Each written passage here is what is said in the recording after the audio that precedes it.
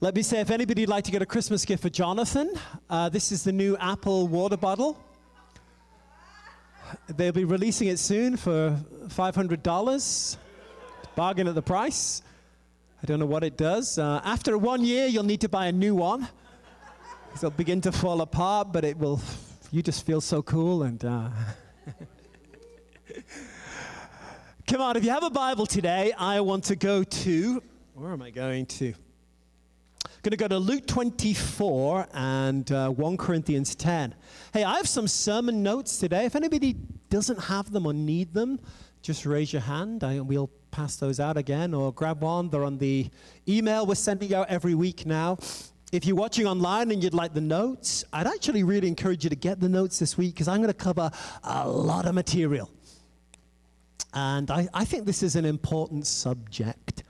So I'm going to try to do something I don't normally do, stick a little more with my notes today. And Father, thank you for utterance. Thank you for words from heaven. Thank you for leading and guiding me. And Lord, give us that spirit of wisdom and revelation in the knowledge of the Lord Jesus this day, we pray.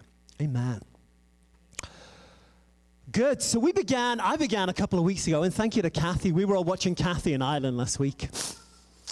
Oh, the joys of the internet and time change. But I began a couple of weeks talking about the end times. Say the end times.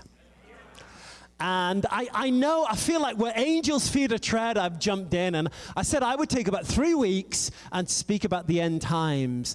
And honestly, like, how do you even begin to scratch the surface or do that? But I'm going to try to just give some clarity on the end times. So I said this 2 or 3 weeks ago. We don't have to understand everything. And I think God wants us to be a people where our goal isn't that we've got all of this figured out. Rather, our goal is that we're learning and we're growing and we've got hungry hearts and we come to God's word, not like somebody who just is trying to figure God out, but Lord, that says, Lord, open my eyes, I want to see things. Agreed? You guys are quiet today. Forgive me, I'm 5 hours ahead of you, so boom. I think I said 2 or 3 weeks ago that it's interesting being a stranger in a strange land. I don't mean America, but I went to France as a young man, and I spoke no French whatsoever. I mean, literally, I couldn't say my name is Graham. When I began to speak French, I used to say, Je m'appelle Graham, je suis anglaise, which means my name is Graham, I am an English girl. And yeah, I figured something out really quickly, because I was in a big city and I found lots of American, British, Aussie friends, whatever. I figured something out, that some people had an attitude that says, I'm not good at this, but every day I'm going to keep learning. And every time somebody says a word I don't get, I'm going to stop. What does that mean? And I won't be embarrassed. And I found other people were will never ask for help. And I found some people, when it comes to foreign language, and this is true vice versa, let's say French into English, sort of adopt this persona that I'm no good at that, I can't, and they just put this wall up. And I know people, I'll just use Leah's wider family as an example. Most of them speak English really well, but I know some of them, and they're great. It's sort of like I've just adopted an idea, I'm no good at this, so I won't even start. It's all to me, and I think at times we do that with God's word. And I think with certain subjects, some of us just buy into the idea, look, I don't even know where to begin with that subject, so I'll leave it to somebody else. And I want to say lovingly, love y'all, but that's not okay. God's looking for people, again, where it's okay. None of us have everything worked out on anything in the Bible. I don't have salvation completely worked out. Oh dear. Do you? I don't have the baptism in the Holy Spirit to get all those things working out. But God wants us to be hungry and humble and learners and go to his word.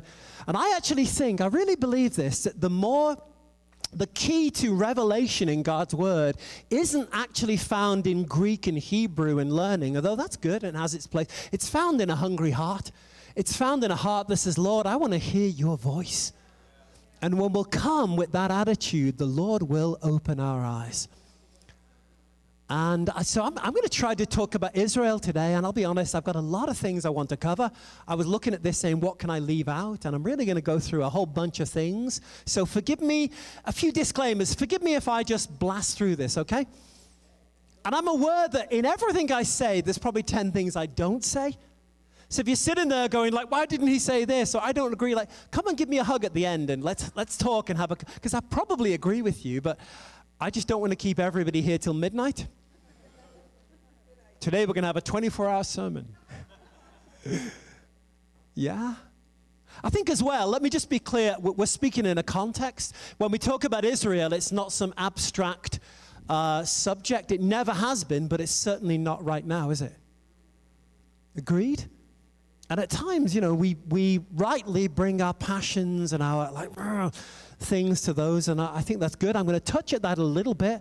And my goal today is actually more to say, what does the Bible say that how should we in 2023 as the church look at Israel? What are God's plans, promises, rather than trying to have a discourse about political Israel and what they should or shouldn't do? I'll touch at that a little bit because it's important, but that's not my primary goal today. Let me say this as well. I'm probably going to give you my opinion about 2 or 3 times. Is that okay? Opinions are fun, but I'm going to try to say, this is First Graham. So it's okay to have opinions, just don't ever confuse them with the Bible. Okay? And let me begin by giving you an opinion. This is just my opinion. I believe we're living in the last days. Now, theologically, the last days started 2,000 years ago on the day of Pentecost. That's what the Bible says, in the last days I will pour my spirit out on all flesh. So I'm on good ground saying we'll live in the last days. But I personally, this is First Graham, I believe we're living in the last days of the last days. And I want to be real, I could be wrong about that. I said 2 weeks ago that nearly every generation since Jesus went to heaven has thought that they lived in the last days. And nearly every generation has looked at precedent generations and gone, yeah, but you guys aren't living what we're living. You don't read the paper we read. If you were living now, you'd really think we're... And so I think we should all have a little bit of humility around that and go, it's okay to think we're living in the last days, but we could be wrong. Does that make sense? And part of me, again, I have a part of me, and I'm going to talk about this next week. I think the Lord wants the church. It's not a contradiction. It's just God's bigger than we think he is. God is looking for a church that's thinking generationally, that's thinking, what if we're still living in the early church? What if Jesus doesn't come back for 10,000 years? And that we're not thinking it all ends with us right here and right now. We're thinking about raising up people, about writing books, about sowing things. I'm trying to make videos right now. And the Lord challenged me once and said, what if somebody watches this in 500 years, Graham? How cool is that? Welcome to Starbucks in Belfast. Some poor kid in Bible school will be like, what's a Starbucks? And his teacher will say, it's this demonic coffee thing. I'm joking. So we've got to think generationally, amen. And yet at the same time, I think we should be living now. And again, I'll just give you really quick, this is my opinion. This is not even Bible. And let's be clear, the Bible says no man knows the day or the hour. We make fools of ourselves and we think that. I'll give you 4 quick reasons why I believe we are living in the... Personally, I think it's sort of like the last days. To me, that could mean 1, 2, 5, 20, 30, 40 years, something like that. But number one, I actually think the Bible teaches, and I could be wrong about this, but my reading of it is Jesus says the generation that sees Israel restored will see Messiah coming. Now, if you were a baby in, help my math, I've got jet lag, 1948, you would be 75? Is that okay? Now, I don't know, live long and prosper, like I don't know, but even if you're 75 and you live really, really long, that's still drawing to a close. And I think that generation that saw Israel will restored, will see the coming of Jesus. Just my reading of it. Could be wrong. Give me a hug and tell me I'm wrong afterwards. I shared a couple of weeks ago how I believe people have little arguments over different things. The book of Daniel speaks about the abomination of desolation. And some Christians believe it happened 2,000 years ago when the Romans overthrew Israel. Some people, the kind of dispensationalists, believe that it will happen in the future. They'll rebuild a temple and then abominate it and whatever. I actually believe it's really clear. Daniel actually said after 1,290 periods of time, this will happen. And then he said, but for those who can wait 1,320, I believe it was, they'll see restoration. If you count 1,290 years exactly from the time Daniel prophesied, it leads you to 705 BC, when the Muslims built the Al-Aqsa Mosque on top of the site the temple had been, that's still standing there today.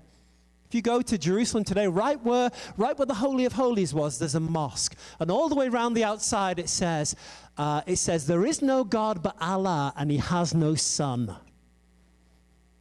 I, just for me, think that's what Daniel was talking about, because the years match up.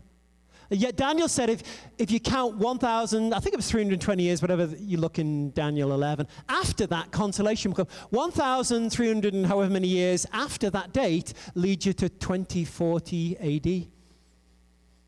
Turn to your neighbor and go, ouch. No. That's just me. I would also say, again, that's just my opinion. If you look at the way things are accelerating in the world, it's like everything, evil is accelerating, good's accelerating, people with nuclear weapons, just everything is sort of moving in a direction. And I don't personally think that's going to go on for 100,000 years. But again, that's my opinion, okay? Come on, let's go to the Bible. So what I want to do today, my goal, my mission here with you, I want to just try to lay out a biblical understanding of how we should think about Israel. How we should think about the Jewish people, about Israel, about the nation of Israel. I want to show some different views about that and what I actually think the Bible clearly says about Israel. Again, I want to be clear in saying this, that different Christians have different points of view. And I actually I think there are some points of view that should be illegal. If somebody is anti-Semitic, I've got nothing good to say to you. I want to slap you and repent later. But that's not okay, is it? And we have to own this. There have been many Christians over the last 2,000 years who've been anti-Semitic. Truth. Even good Christians, people like Martin Luther, who saw the truth that were justified by faith and risked his life. Martin Luther once wrote, I'm afraid to even say it on YouTube, he who kills a Jew does a good work. Like, horrible. And so often things like even the Crusades in Europe, at the turn of the first century, Christians saw, it's been 1,000 years now, let's raise an army and march on Jerusalem. And they kill Muslims and Jews. And in the church, people have done a lot of stupid things in the name of Jesus. And I think sometimes we have such short memories in the West, in our generation.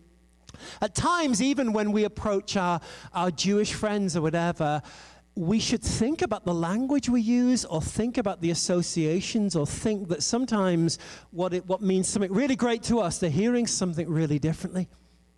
So, again, I want to say that it's okay.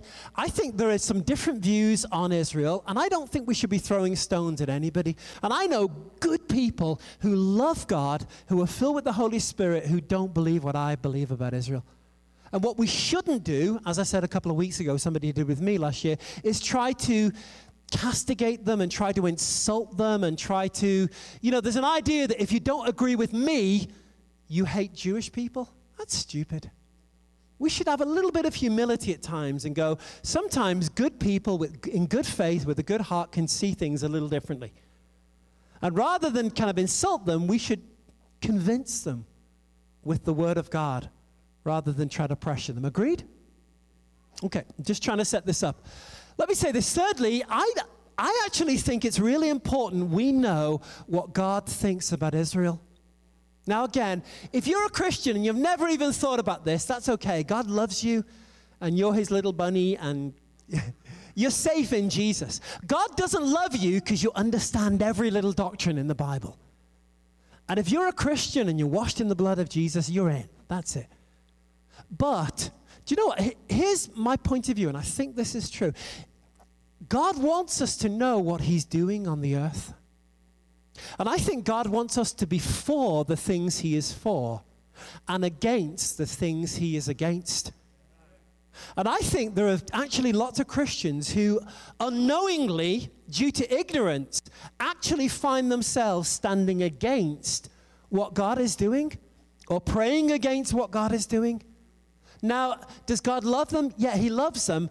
But you know, at times we remove the blessing of God on our lives when we actually start fighting against what God is doing. And I think, you know, America, with all of its faults and failings, and it has them, I tell you one thing I think God loves about America, it's always stood with Israel. And sometimes, you know, I'll cover that later. Standing with Israel doesn't mean thinking everything they do is wonderful. It actually means believing Israel should stand. It's not saying we approve of every little thing. I don't think God approves of everything they do, but I think he still loves them.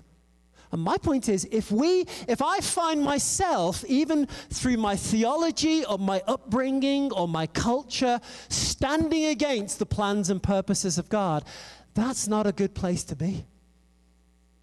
And I tell you guys, the word that God spoke to Abraham, I'm going to bless those who bless you, and I'm going to curse those who curse. It's not like I want to, but I am going to curse those who curse you. I think that's still in order today and still stands today. And I want the blessing of God on my life. And I don't want, like I say, inadvertently, maybe through ignorance, to be working against God. I want to work with him. Hallelujah. You guys are quiet today. Just nod and smile and, yeah, rock on, Graham. Thank you, Jesus. So let me read a scripture I read a couple of weeks ago. 1 Corinthians 10:32 says, give no offense. And then it lists three groups of people that we could possibly give offense to. Paul says, give no offense either to the Jews, to the Greeks or the nations or the Gentiles, we might say, or to the church of God. Let me give you a really important key for understanding the end time. God divides the world into three groups. He's looking at the Jewish people, he's looking at the nations of the world, and he's looking at the church. And at times when we read passages like Revelation, 1st and 2nd Thessalonians, Daniel, Matthew 24, before we read it, we should be saying, who is he speaking to? You see, if God is speaking to the nations, like in Psalm 2, it's a prophetic psalm. I think we're going to see it lived out even this year, where he says, why do the nations plot a vain thing? The kings and the rulers of the world gather around Israel, saying, we will uproot the king you've chosen, and we'll put our own king. And here's the point. If we're reading a passage, God is speaking to the nations, and we think he's speaking to the church, we're in trouble. If we're reading something God has spoken to the people of Israel and we think he's speaking to the church, that's not the best way. We should be saying, who is he speaking to? Three groups. We've got to rightly divide the word of truth. The Jews, the nations, and the church. I spoke a couple of weeks ago about the destiny of the church. I want to speak about the destiny of Israel. And next week we'll speak about the nations of the world. So let me begin with these notes. Come on, number one, when we're reading the Bible, we're reading a Jewish book. Agreed? I wish God had chosen a Brit to write the Bible. It would have made so much more sense. Josh, you were the only person nodding, so I love you. I got the glasses for the way. Let's do that. Oh, God. Do you know, at times, seriously, do you know in the West, we're very... I don't say we're more rational than anybody else. It's like through the Enlightenment, rationality has become the basis on which we do everything. If I said to you, you can only grow bananas in a warm climate. Iceland is a cold climate. Are there any banana trees in Iceland? Do you know, this is a true thing. If you go to a nation like India and ask the same question, your average Indian will say, I don't know, I've never been to Iceland. Now, they're not dumb, believe me. They just think experientially more than logic. Our first thing is to go, if this is true and that's true, we look at like an equation. They go, I've never been to Iceland. How would I know? And it's not like a stupid thing. It's just simply they put experience above logic. Maybe they're nearer the truth than we are. And I want to say that it's really important we get this. When you're reading the Bible, you're reading a Jewish book. And it's not like we've got to learn Hebrew or whatever, and I don't mean it in that find some clever dictionary, but we just need to understand this is a Jewish book. We have a Jewish Messiah. And we don't need to be Jews, but we don't need to squeeze the Bible into a kind of American or British or Western thing and try to get it to be exactly like. Frankly, we're the ones who need to bend the knee. One of the saddest things about church history is when we, who were Gentiles, when we came to faith, I think what God's heart was is that we would have gone to our Jewish friends and said, teach me the ways of the Lord. Teach me. You guys know you've lived this thing for so long. I've just come alive to the Messiah. Would you teach me? What we've done as the church, and I'll get into this in a moment, is we've gone to our Jewish friends and gone, God's rejected you. You're finished with. You're over and done with. We're the church. We're the, and frankly, like, use violence and whatever. Shame on us. There's things we can learn, even from people who aren't born again.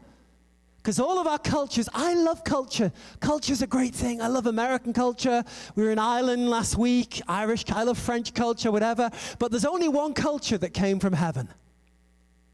Moses downloaded it on the first tablet. Yeah, God said, this will be your traditions. These will be your holidays. These will be your ceremonies. This is how you pray. And there's so much we could learn if we did that. And I believe we need to have that attitude that says, we're no longer Gentiles, by the way. We were Gentiles. We've now been grafted in. But we who were Gentiles should have a little bit of humility when we come to the God of Israel and we try to make him just like us. There's an amazing hymn I love in England. It's such a cool hymn. It's called Jerusalem. If you've ever seen the movie Chariots of Fire, the line is, the first line goes like this, and did those feet in ancient times walk upon England's pastures green, and did the Holy Lamb of God. The whole hymn is about, did Jesus walk the hills of England? And while it's a beautiful hymn with moving music, the obvious answer is no, he never went anywhere near England. He likes England, I think, but he never came to Massachusetts, never to England. And I can't read the Bible through some British lens, American lens, or whatever. We've got to go to the Word of God. Agreed? And I think there is a humbling thing, and there is something about us learning the ways of God and honoring Israel. What I want to do today with you briefly, I'm going to cover 3 sevens. I'm going to talk about 21 things. I want to talk about 7 beliefs that we should have about Israel, number 1. Number 2, I'm going to talk about 7 errors about Israel. And number 3, I'm going to talk about 7 ways it should change how we live, 7 practical things. Again, they're all there in your notes, and I'll try to blast through a lot of them. But again, I encourage you, pray and say, Lord, give me a heart for Israel. I think there's something to catch in the spirit about Israel that sometimes, you can study the verses and we'll have arguments or things like that. There's something to catch in the Holy Spirit about Israel that is precious and that is glorious. And I believe God wants people who are awake and alive to his plan and purpose in this day. So let me begin with 7 things we should believe. Number 1, God chose Abraham and his children to be a special and chosen people. I wish God had chosen the Brits, but he didn't. Come on, can I say that? God chose Abraham. He did. Now, you may like that, you may not like that. I actually love it. If you read, don't go there, but in Genesis 15, when the Lord cut a covenant with Abraham, the Lord put Abraham to sleep. God did all of the work. It's like he was saying to Abraham, I don't want you to bring in anything to this covenant. It would be like, imagine, forgive me, it's a terrible analogy, but imagine 2 people getting married and one of them slept all the way through. It's terrible. Don't write to me, please. The ceremony, the point I want you to see is God said, this is all about me and not about you. This is all based on my faithfulness, not your faithfulness. And frankly, all the way through the Old Testament, we see Israel betraying the covenant of God. And literally, the Lord once called a prophet called Hosea. He said, marry a prostitute and she's going to cheat on you. And it's like the Lord then, people are watching this, like this thing play out. And the Lord said, that's what my people have done to me. And God didn't choose them because they were better looking, wiser, whatever. He chose them because of himself. Come on, if you catch this will really help you. You know, people get into this silly argument about predestination. People read passages like Romans 9 and 11 that speak about God chose one and rejected another. What we do is we read that with a rationalistic Western mind, and we think God's talking about people. I choose you. You drew bad luck. No, forget it. I choose you. And we read those passages and we go, how is that fair? That has nothing to do with what Paul is talking about. What Paul is saying is God chose the nation of Israel. He's not talking about a person. God loves everybody. God is no respecter of persons. What Paul is saying there is God chose a nation called Israel. And if me as a Brit want to go, well, you should have chosen us. Paul's saying is like, get over it. God is God. He can choose anything he wants. And catch my heart here, guys. God has a plan for every tribe, every tongue, every nation. But God's plan for the French, Brits, Americans, Aussies, whatever, they all come through the God of Israel. And it wasn't like God saying, I love this people and the rest of you can all go there. He wasn't saying that. He said, I've chosen this people to, frankly, to pay a price, to be a carrier of my word to the world. To sacrifice 70 bulls. If you read Genesis 11 about before the Tower of Babel, there were 70 nations. They were a nation of priests until Messiah would come. They were called to carry the glory of God in a box for a season. And they were called, more than anything, to be a nation that would bring Messiah into the world. Hallelujah. And they were chosen. And again, I want you to see that he's not saying I choose you as an individual and don't choose you. He's saying I chose a nation. So number one, God chose Israel. Number two, God gave them the land. There is a phrase this morning. I was up early. This morning I was watching a guy I know, and I don't know, forgive me, that's not true. A guy I've watched a few times, interacted with, but I've never met him. In London, he was reporting yesterday on all of these marches in London. There's like, sometimes like 1 million Muslims now marching through the streets of London. And if you look at the chant they are chanting, I tell you guys, it's really demonic. What they're chanting is from the river to the sea. And what they mean is we will have all the land. They're basically saying we will wipe Israel out. That's what they're saying. And that's not just Europe. That's what's happening in America right now. That's what's happening in a lot of our college campuses. Yeah, and when they say from the river to the sea, what they're basically saying is, we will wipe you off the map. Can I say who invented that phrase? God did. And God came to Abraham and said, I will give you this land from the great river to the great sea. God set out the boundaries. And it wasn't the United Nations that gave the land to Israel. It was God. And I want to say, like, I understand that I'm going to get to the Palestinian in a moment. We can fight that. We can go, yeah, but what? Like, I don't know. I don't have an answer to some of those things. My answer is the sovereign God of justice. In time and space, he's going to work out all of those things. He's not looking for my help to do those things. He's not looking for us with money or force to cause. Like, God loves everybody, but God did say he gave that land to them.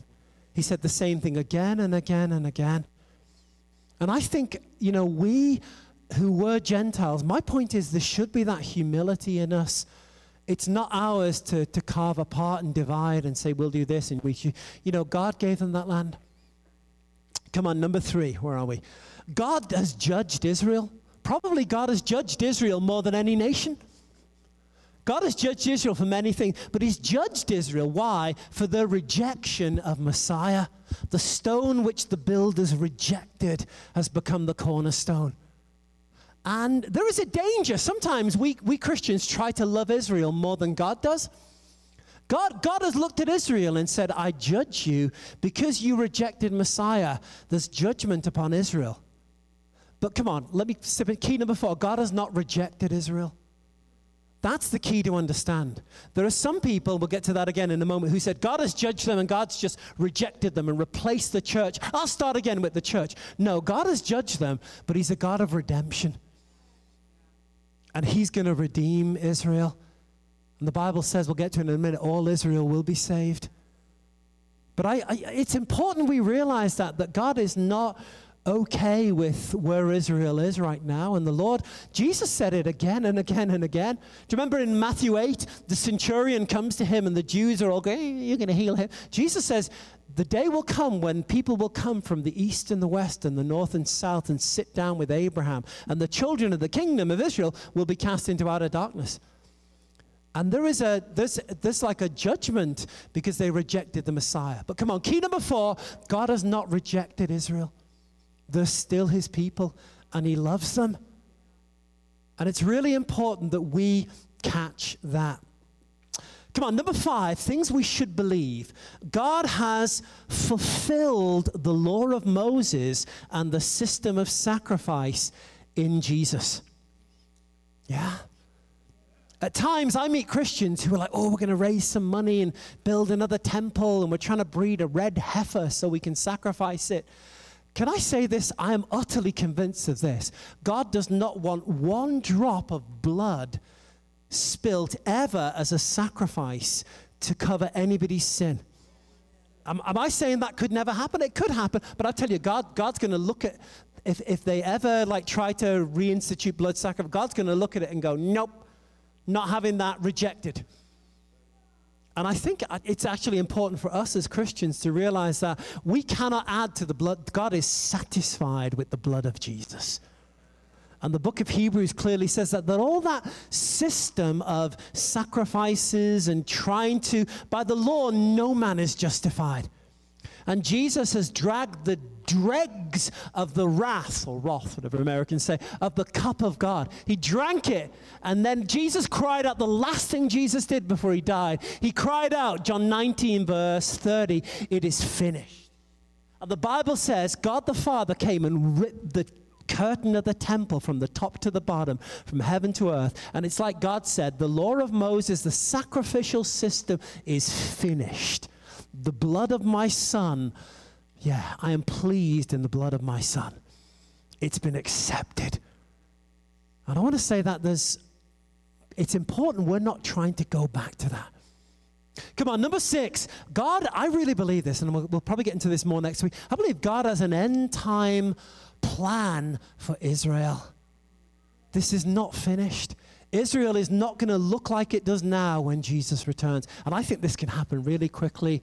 But I think there is an end time destiny for Israel. And I tell you guys, we'll talk about it more next week, but frankly, it's all over the Bible. It's not hard to see. And basically what the Bible says is that all or most of the nations of the earth are going to come and surround Israel. And it's like everybody's going to turn against them. Yeah, everybody. And then, like, when they can't even defend themselves, the Lord will come and defend them.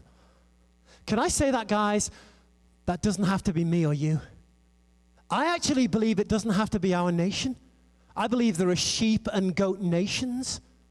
What's the difference between a sheep and goat nation? In as much as you did it to the least of these, my brethren, to little Benjamin, so much you've done it to me. And I think how we react and respond to Israel is really important. And I think the Lord wants people praying like never before. You know, earlier this year, there was the largest prayer meeting there has ever been on planet Earth for Israel. Something like nearly 5 million people were fasting and praying for Israel. And I think Satan, there's a backlash and there are things going on in response to that. But I tell you guys, we don't want to be simply like following the world. We want to follow the plan of God and be standing with him. Come on, number 7, the Bible says all Israel will be saved. Now, I don't know. Christians sometimes argue, does that mean every single person, every dog, every cat? I don't know. To me, it means there is going to be national revival in Israel. I personally don't think everybody will be saved, but I think everybody's going to see Jesus, the Messiah, for who he is. I think there's still going to be people who are like, no, I don't want you. But I think there's going to be mass turning to Jesus before this gig is over. Hallelujah. And we should be praying for that. And I don't believe that will come through our clever evangelistic methods, although we should do them. It will come by a sovereign act of God. Come on, 7 things we should believe. Number 2, 7 things we should not believe about Israel or errors. Number 1, anti-Semitism. Can we just say that? That is evil. Let me go backwards. All racism is evil. Racism is stupid. I don't care who you are or where you're from. God wants you to love the British. It's a joke. It's a joke. Come on, whenever we start judging somebody on the color of their skin, like, duh, that's like the stupid thing ever, isn't it? If we go to somebody and we look down on them or look up to them because the pigment of their skin is darker, lighter, whatever, I mean, more fool us. That is a stupid thing. And although that may be unpopular to say, the answer to racism isn't passing endless laws and some quota system and trying to you're half this race and just... The answer is to do what Martin Luther King said, treat people by the content of their character, not the color of their skin. And sometimes what we're seeing in America, we pass endless... I think we need to get to the place where how many black, white, green, yellow, pink people they have in Harvard becomes like... I mean, imagine if I said, how many redheads do they have in Harvard? I should be careful. Notice I didn't say how many blondes should they have in Harvard. Sorry, Beth. All last week, John was standing up saying, I'm married to this beautiful blonde. And I just... I'm getting in more and more trouble now.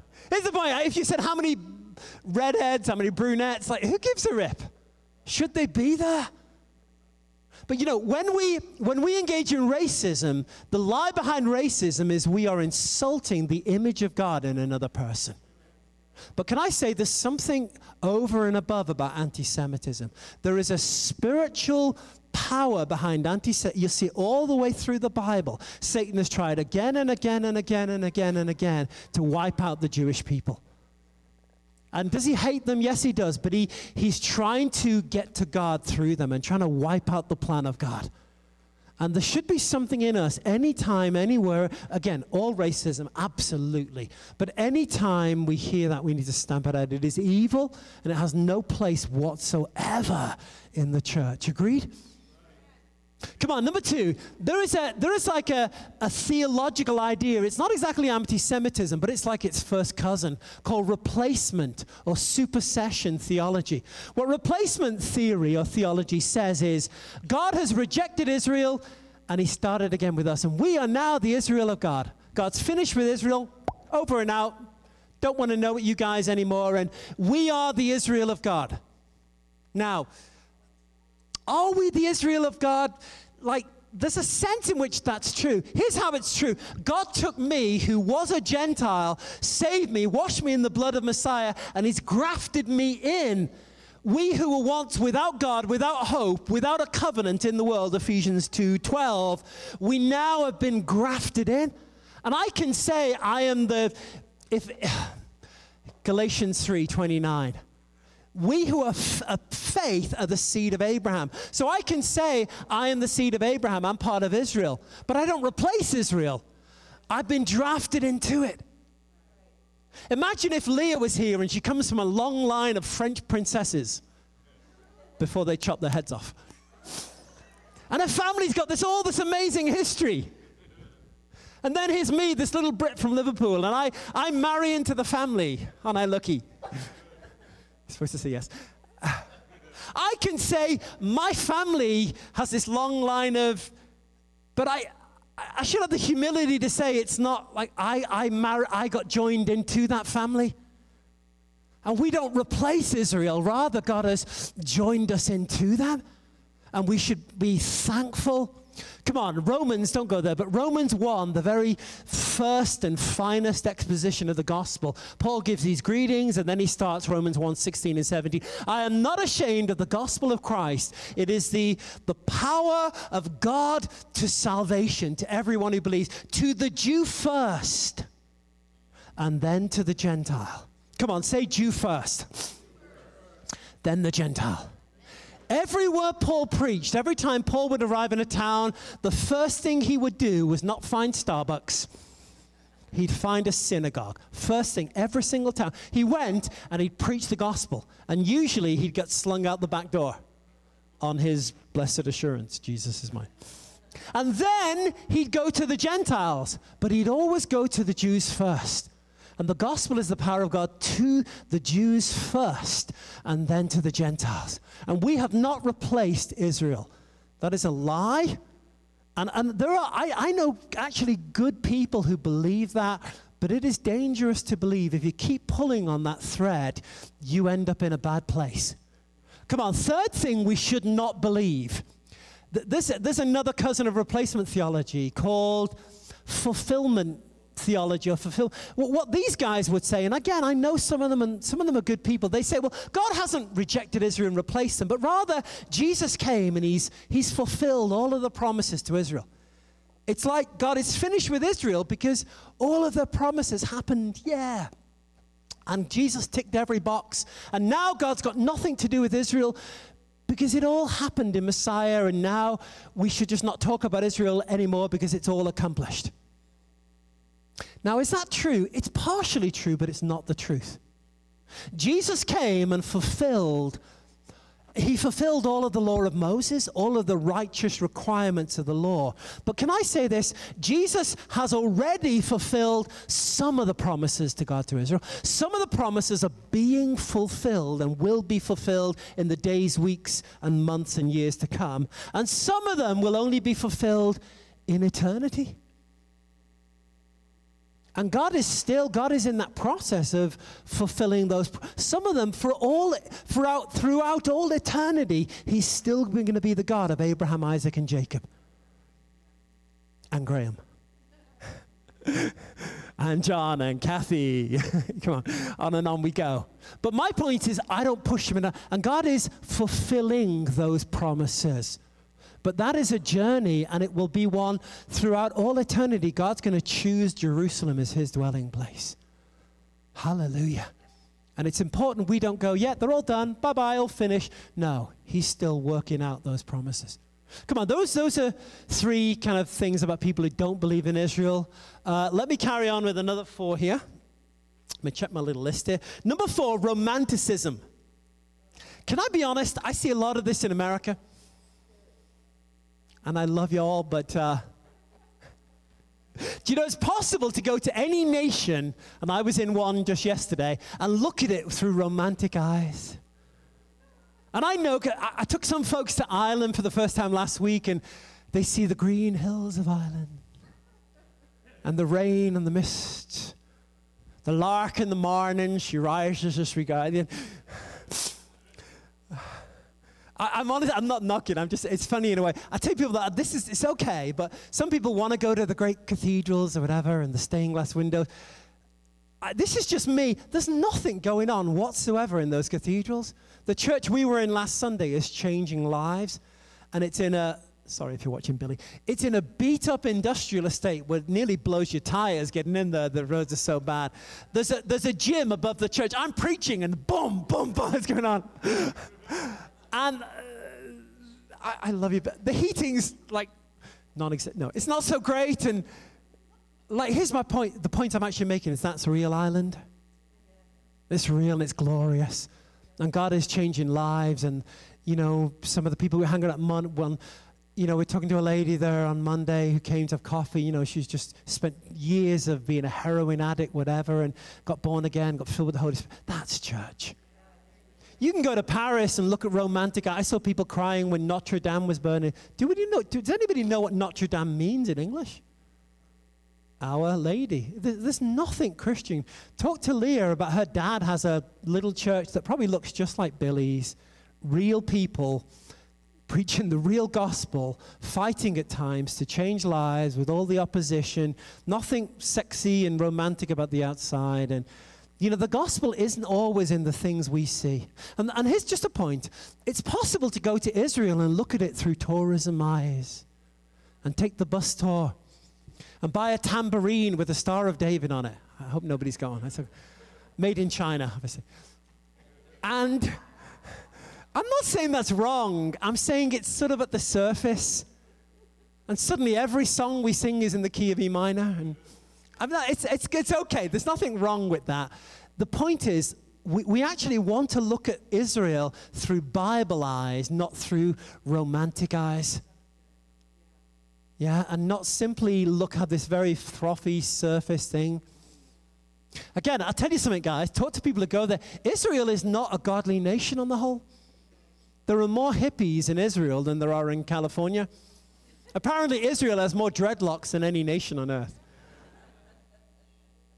Seriously, it's not there's like, Orthodox Jews who are like, that has its own weirdness, and then there's, beautiful people, whatever, but it's not, don't see it through romantic eyes. The attack that took place on that music festival a few weeks ago, and that, it's demonic, and but they were dancing around a Buddha. My point is, don't like get biblical. Amen? Some of you are looking at me strangely. Come on. Number 5, error. We shouldn't go back under the law. Some people get awakened to the message. God loves Israel. He's got a plan for Israel. Wow, Israel. And then they suddenly go wouldn't it be cool if we celebrated Passover? Yeah, awesome. And this and this and the Sabbath and this and this. And you're sinning because you do. And suddenly we're back under the law. And Paul is adamant about that. He writes to the Galatians when somebody sneaks in and tells all the men, you've all got to be circumcised as a religious thing. And he's like, guys, you are missing the grace of God. And we are not under the law. Now, we should look at the law. Is it okay to celebrate Passover? Yeah, rock on. I have a pastor friend who has a big cookout. They'll barbecue a lamb in the parking lot. And great. If you catch the heart of what it's about, the why of it. But don't go back under the law. That's not okay. Come on, where are we? Number 6 in our list. Replacing Jesus with worship of Israel.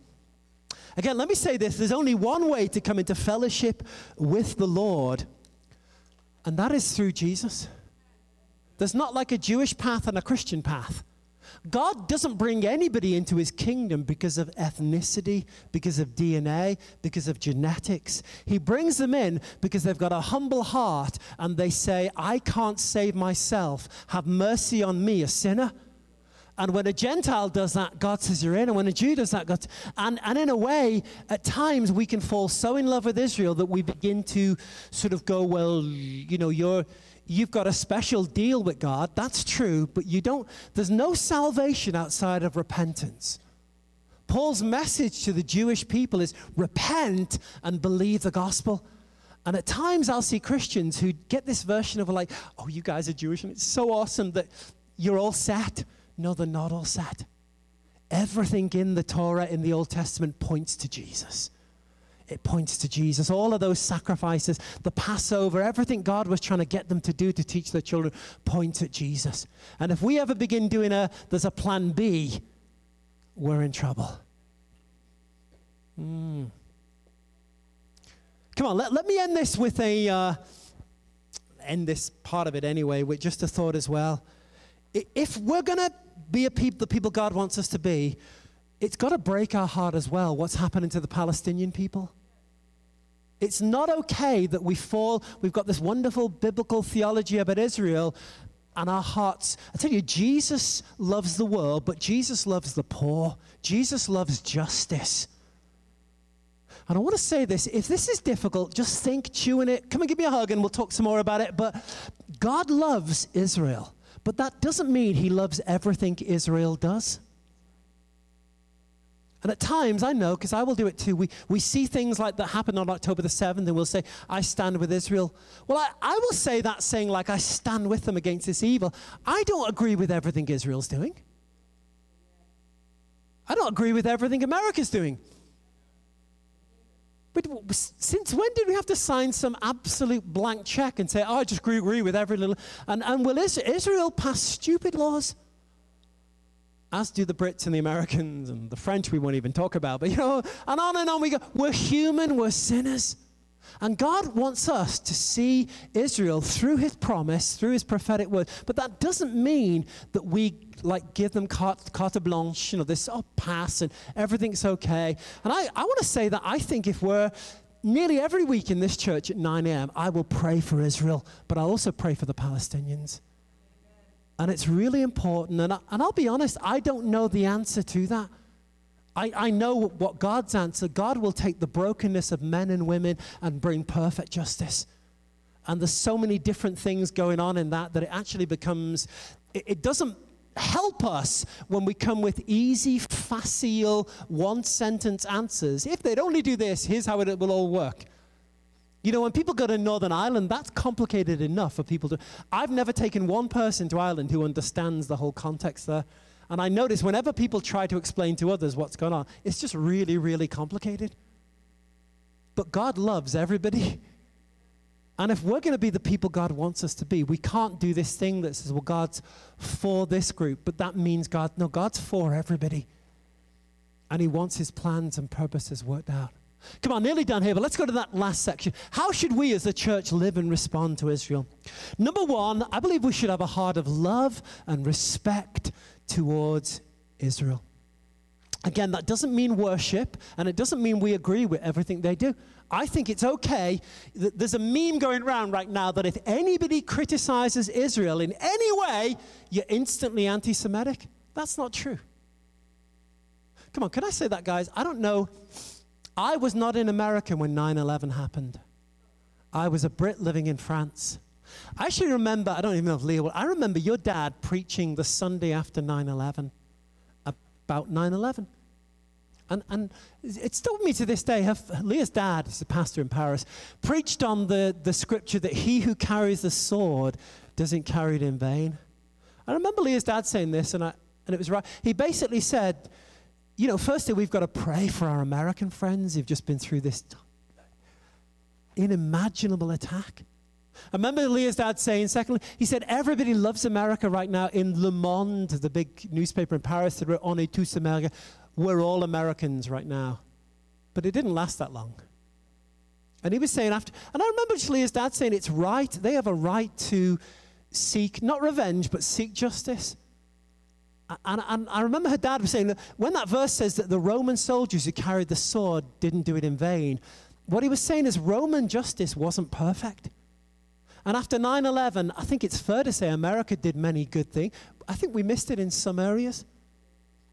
I think sometimes the idea that we could conquer a country and turn it into New Jersey, I think in hindsight, and hindsight's 20/20, isn't it? We should have a lot of humility, and I think we should honor people like President Bush, who were there at the time, people were in a really tough place. And I think actually even prayerfully really tried to do the right thing. But my point is they didn't, in America, speaking as an American, we didn't respond perfectly. And I don't think Israel's going to respond perfectly in what it does. But my point is we should be praying for them. I think it's actually quite easy to critique what Israel's doing right now, and I think it's open to critique. But we should have the humility to say, what should they do instead? It's easy to say, have a ceasefire. Yeah, but for how long? And then, it's hard to start judging other people. We're not in that situation. And I think we should be a people of prayer. I think we should hold Israel up, love them, honor them. I think we should stand, number two, we should stand against anti-Semitism wherever we see it. Come on, number three, we should pray for the nation of Israel and the peace of Jerusalem. Number four, I said this earlier, but we need to own the reality that the church hasn't always had a good testimony towards Israel. And if I'm speaking to some Jewish person and they're going oh my God, you're Christians, you hate us, you think we killed Jesus. We should humble ourselves and say, no, I killed Jesus through my sin, we the world, or frankly, he laid down his life. And I think at times there is a humility we should have that says, forgive us for our stupidity. We got a lot of things wrong, and we're growing and learning, and we want to get them right. But we've actually got to own that many stupid things were done in the name of Jesus in the past that is not the plan of God for us. Again, number five, I'm repeating some things. We need to differentiate between loving Israel and praying for them and agreeing with everything politically that Israel does. That's not the same thing.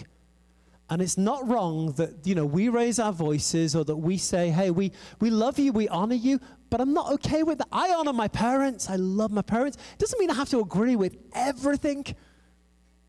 It's okay to disagree. And good friends call out friends when friends are doing something wrong. But I tell you what, I think America needs to be that nation, and by and large it is, that will speak truth, but also speak truth to power and not, not simply whitewash everything in that. Boom. Come on, number 6, we should be praying and supporting people who God has called to share the gospel with the Jewish people. And number 7, and I believe this, we should be praying that our nation or our nations will have the courage to stand with Israel and be a blessing to Israel. Again, not agree with everything, but that we are not simply falling into the trap of many nations, of aligning with what Satan's trying to do. Some of you are looking at me, that's a lot.